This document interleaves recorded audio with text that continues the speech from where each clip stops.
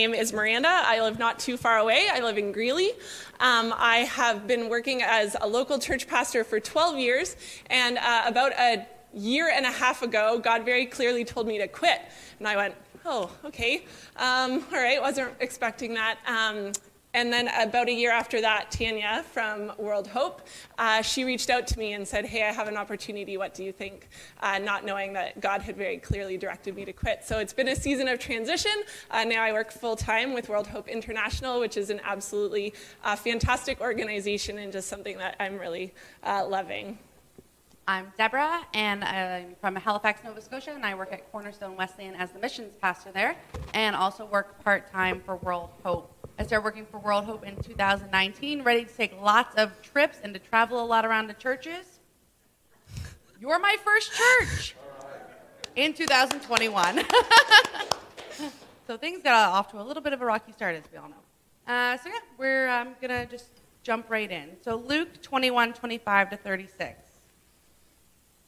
says, there will be signs in the sun, the moon, and the stars, and on the earth distress among nations, confused by the roaring of the sea and the waves. People will faint from fear and foreboding of what is coming upon the world, for the powers of the heavens will be shaken. Then they will see the Son of Man is coming in a cloud with power and great glory. Now when these things begin to take place, stand up and raise your heads, because your redemption is drawing near. Then he told them a parable. Look at the fig tree and all of the trees. As soon as they sprout leaves, you can see for yourselves and know that summer is already near. So also, when you see these things taking place, you know that the kingdom of God is near. Truly, I tell you, this generation will not pass away until all things have taken place. Heaven and earth will pass away, but my words will not pass away. Be on guard so that your hearts are not weighed down with dissipation and drunkenness and the worries of this life, and that day catch you unexpectedly like a trap, for it will come upon all who live on the face of the whole earth. Be alert at all times, praying that you may have the strength to escape all these things that will take place and to stand before the Son of Man. So this fall, I had the privilege of going to a camp on Keats Island on the west coast. It's a small island nestled between mainland BC and Vancouver Island. And as a landlocked Ontarian, I took every opportunity to be outside and to walk by the ocean. One of the things I noticed was how the fog lifted and settled multiple times a day, so that at certain points you could see to the very tops of the mountains around us, and at other times you could barely see anything at all. There was a continual movement between hiddenness and a revealing of the breathtaking landscape around us. One afternoon, a group of us hiked to one of the highest points on the island to look out over the ocean. But when we got to that highest point, there was a thick covering of fog, and we could barely see anything around us at all. Truthfully, it was a little disappointing to have reached this high peak without the reward of the view. We wanted to take in the beauty that we knew to be all around us. Now, Pastor Dan has been preaching through the lectionary, and when he asked us to preach, we were given this week's readings to choose from. And if I'm being completely honest, this morning's text from the book of Luke seems a little odd for an Advent reading. It's rather intense and foreboding. It seems at the surface that it's anticipating a terrible and frightful future, not the redemption of the world. Now, we would categorize this passage of Scripture as apocalyptic. What picture pops into your head when you hear that word? Flying asteroids? Destruction, everything's undoing, perhaps. But in the biblical sense of the word, apocalyptic simply means an unveiling or revealing, seeing things as they really are, knowing what is in fact true. When the fog lifted around Keats Island, I could see for myself the incredible landscape that surrounded us. But it wasn't until that fog lifted that the reality of things were revealed for what they really were.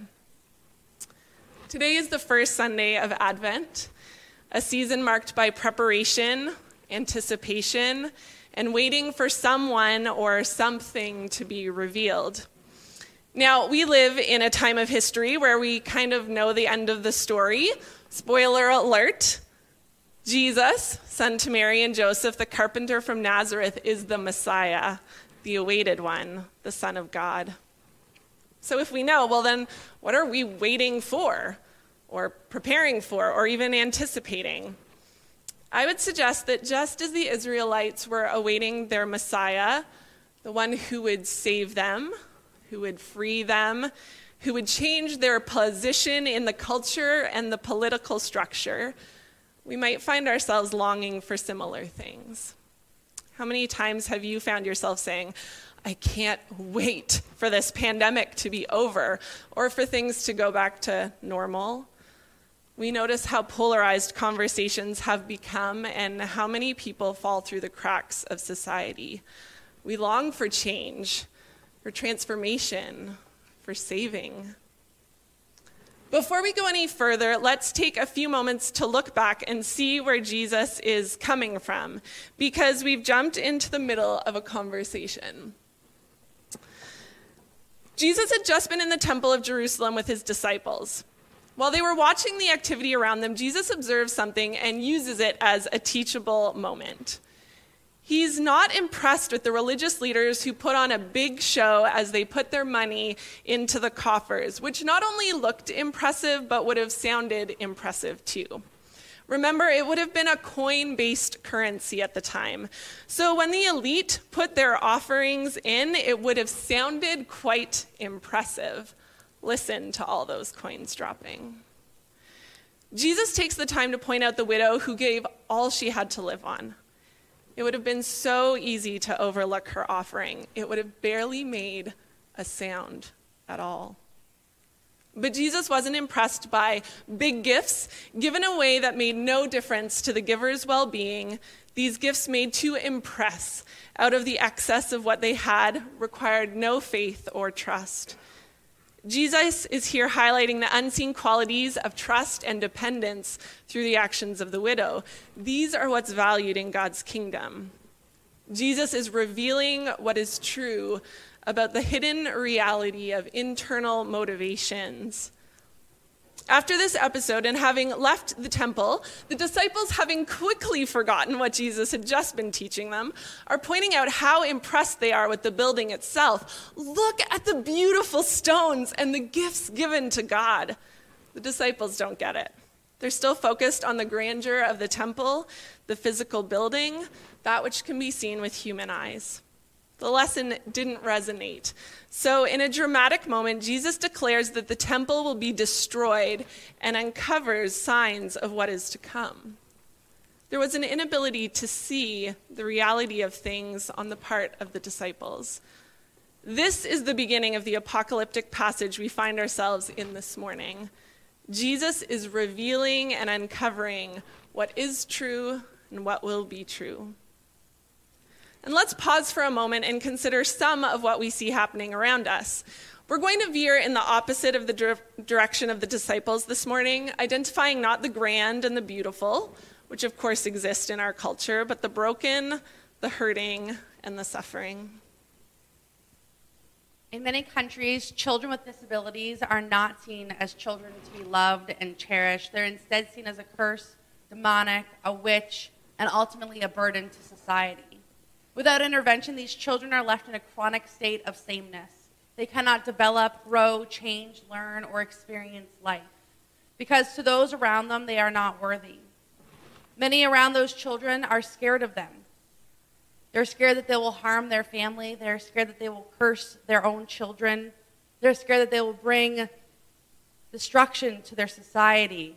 There is little knowledge or education or support about these children with disabilities, so that their families are ultimately shamed, ostracized, ignored, or harassed. Poor healthcare contributes to high rates of physical and mental disabilities in Sierra Leone.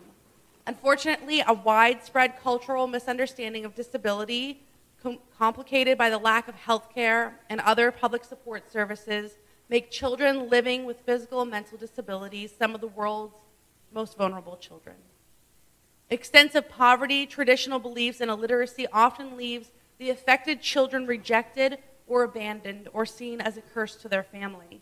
Many of these children live in slums high up in the hills with little access to get them help that they need. The brokenness that comes from this goes against everything that Jesus teaches us about loving others, taking care of those who are hurting, and that children are precious to him. So this is just one example of the brokenness that exists in our world. And even as we speak, you may be feeling your own uncertainty and pain about situations that you're facing right now. Nowhere in Scripture does God tell us to be overwhelmed and retreat when we feel the weight of the world's brokenness. So what do we do with the suffering, our own and others, and how do we reconcile the injustice that, if we look, we see all around us? Suffering is not an uncommon experience. Perhaps we could say that it is, in fact, the most common experience. We all suffer and experience pain in our own way. And maybe if we feel bold enough, we find ourselves calling out to God or to the universe or into the emptiness. Why? Is this all there is? What is true? Whether we are able to admit it or not, we're all broken and cut off from God, the one who has created you and who loves you. This life is a perpetual breaking apart of all things: nature, relationships, our bodies.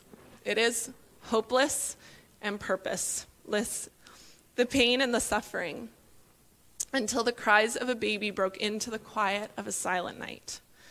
Jesus Christ, the Son of God, entered into our experience and into our pain and suffering.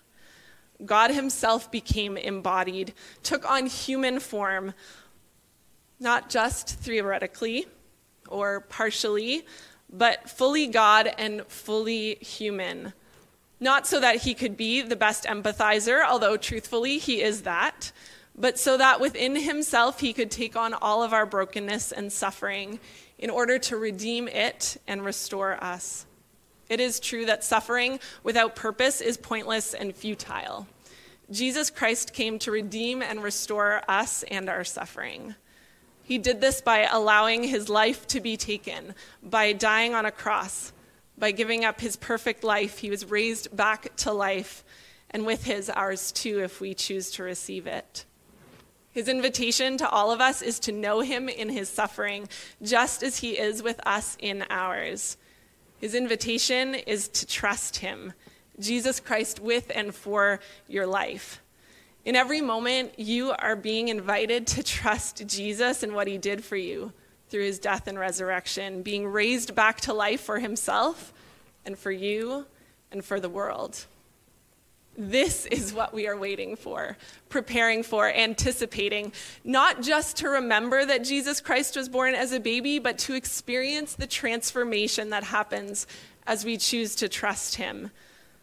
This is the gospel. This is the truth that the kingdom of God is not far off or that it will be established at some future point, but that it was ushered in through Christ and is being established even now, if we will have the eyes to see and the faith to trust and the courage to act. After making bold statements about what the future holds, Jesus then tells a parable pointing to a fig tree as a sign of the revelation of the kingdom of God. This parable is unlike what we're maybe used to in Jesus' parables. It's both an observation and a warning. Jesus says to look for the leaves on the trees, and then you will know that summer is near. In the same way, there are signs of the kingdom of God. Look for them. Keep your eyes open and your heart tuned in. This is where you should focus your attention and your energy. I want to remind us of another account of Jesus and a fig tree. In this odd little account in the Gospel of Mark, Jesus sees a fig tree in leaf. He's hungry, and so goes to see if there are any figs on it. When he comes to the tree, he finds that there are no figs and curses it. Why?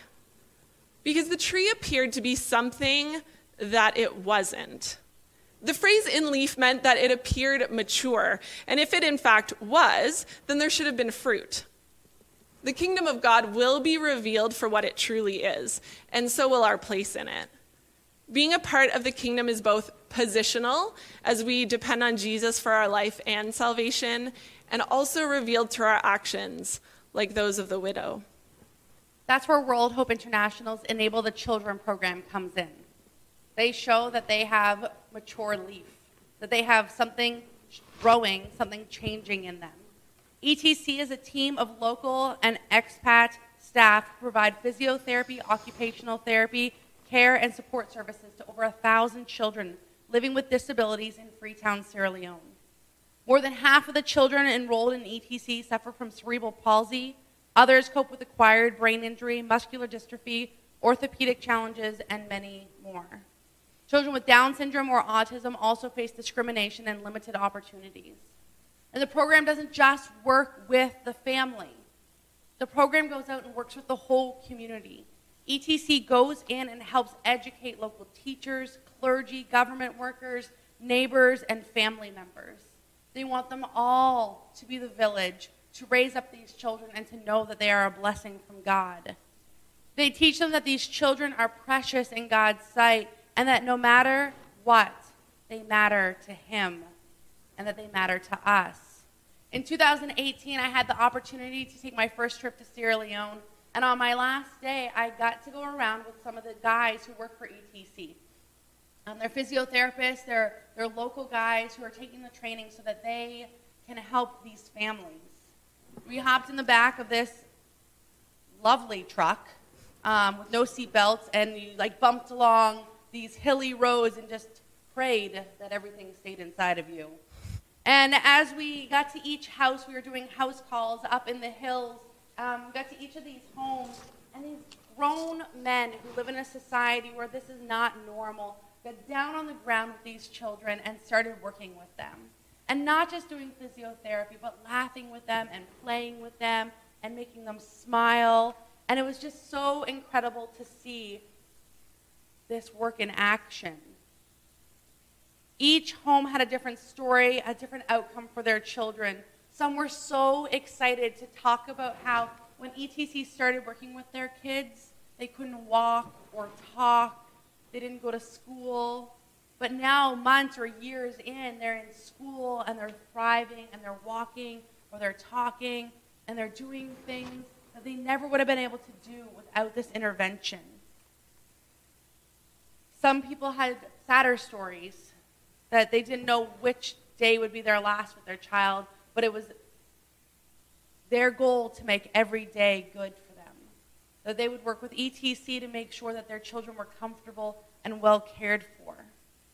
We arrived at Christopher's home as one of our last visits, and we went up and started talking with his mom, and they started telling the story of Christopher's life, and it was just his mom and him, and they started talking about how they used to live somewhere else, and that Christopher's father just could not understand his little boy.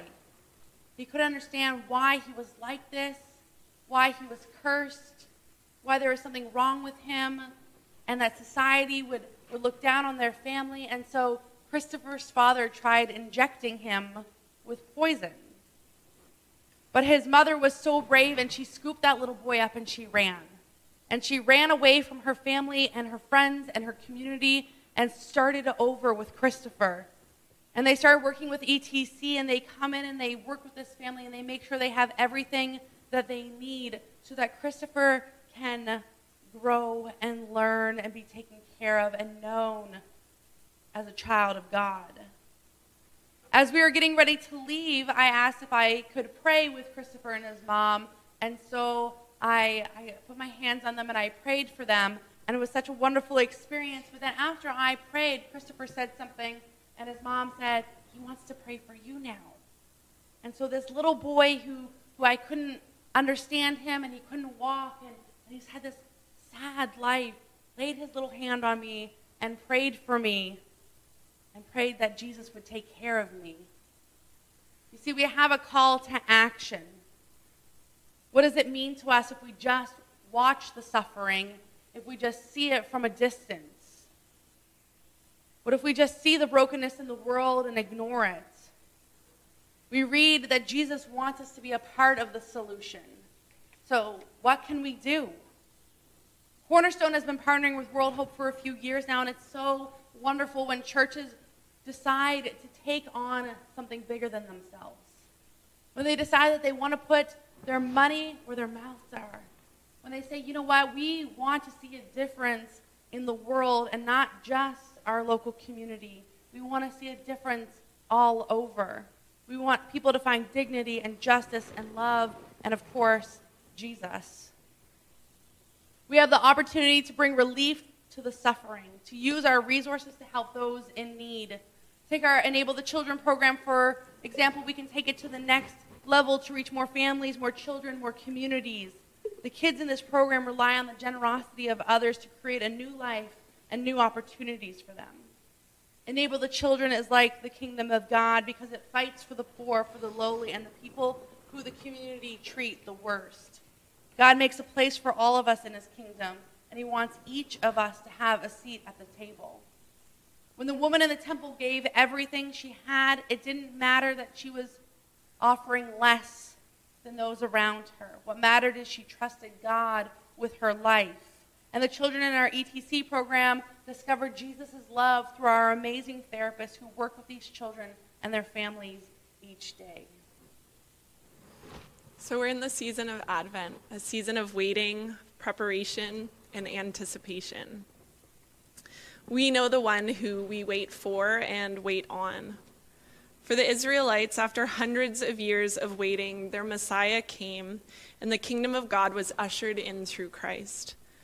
We find ourselves in a period of time that's called sometimes already, not yet.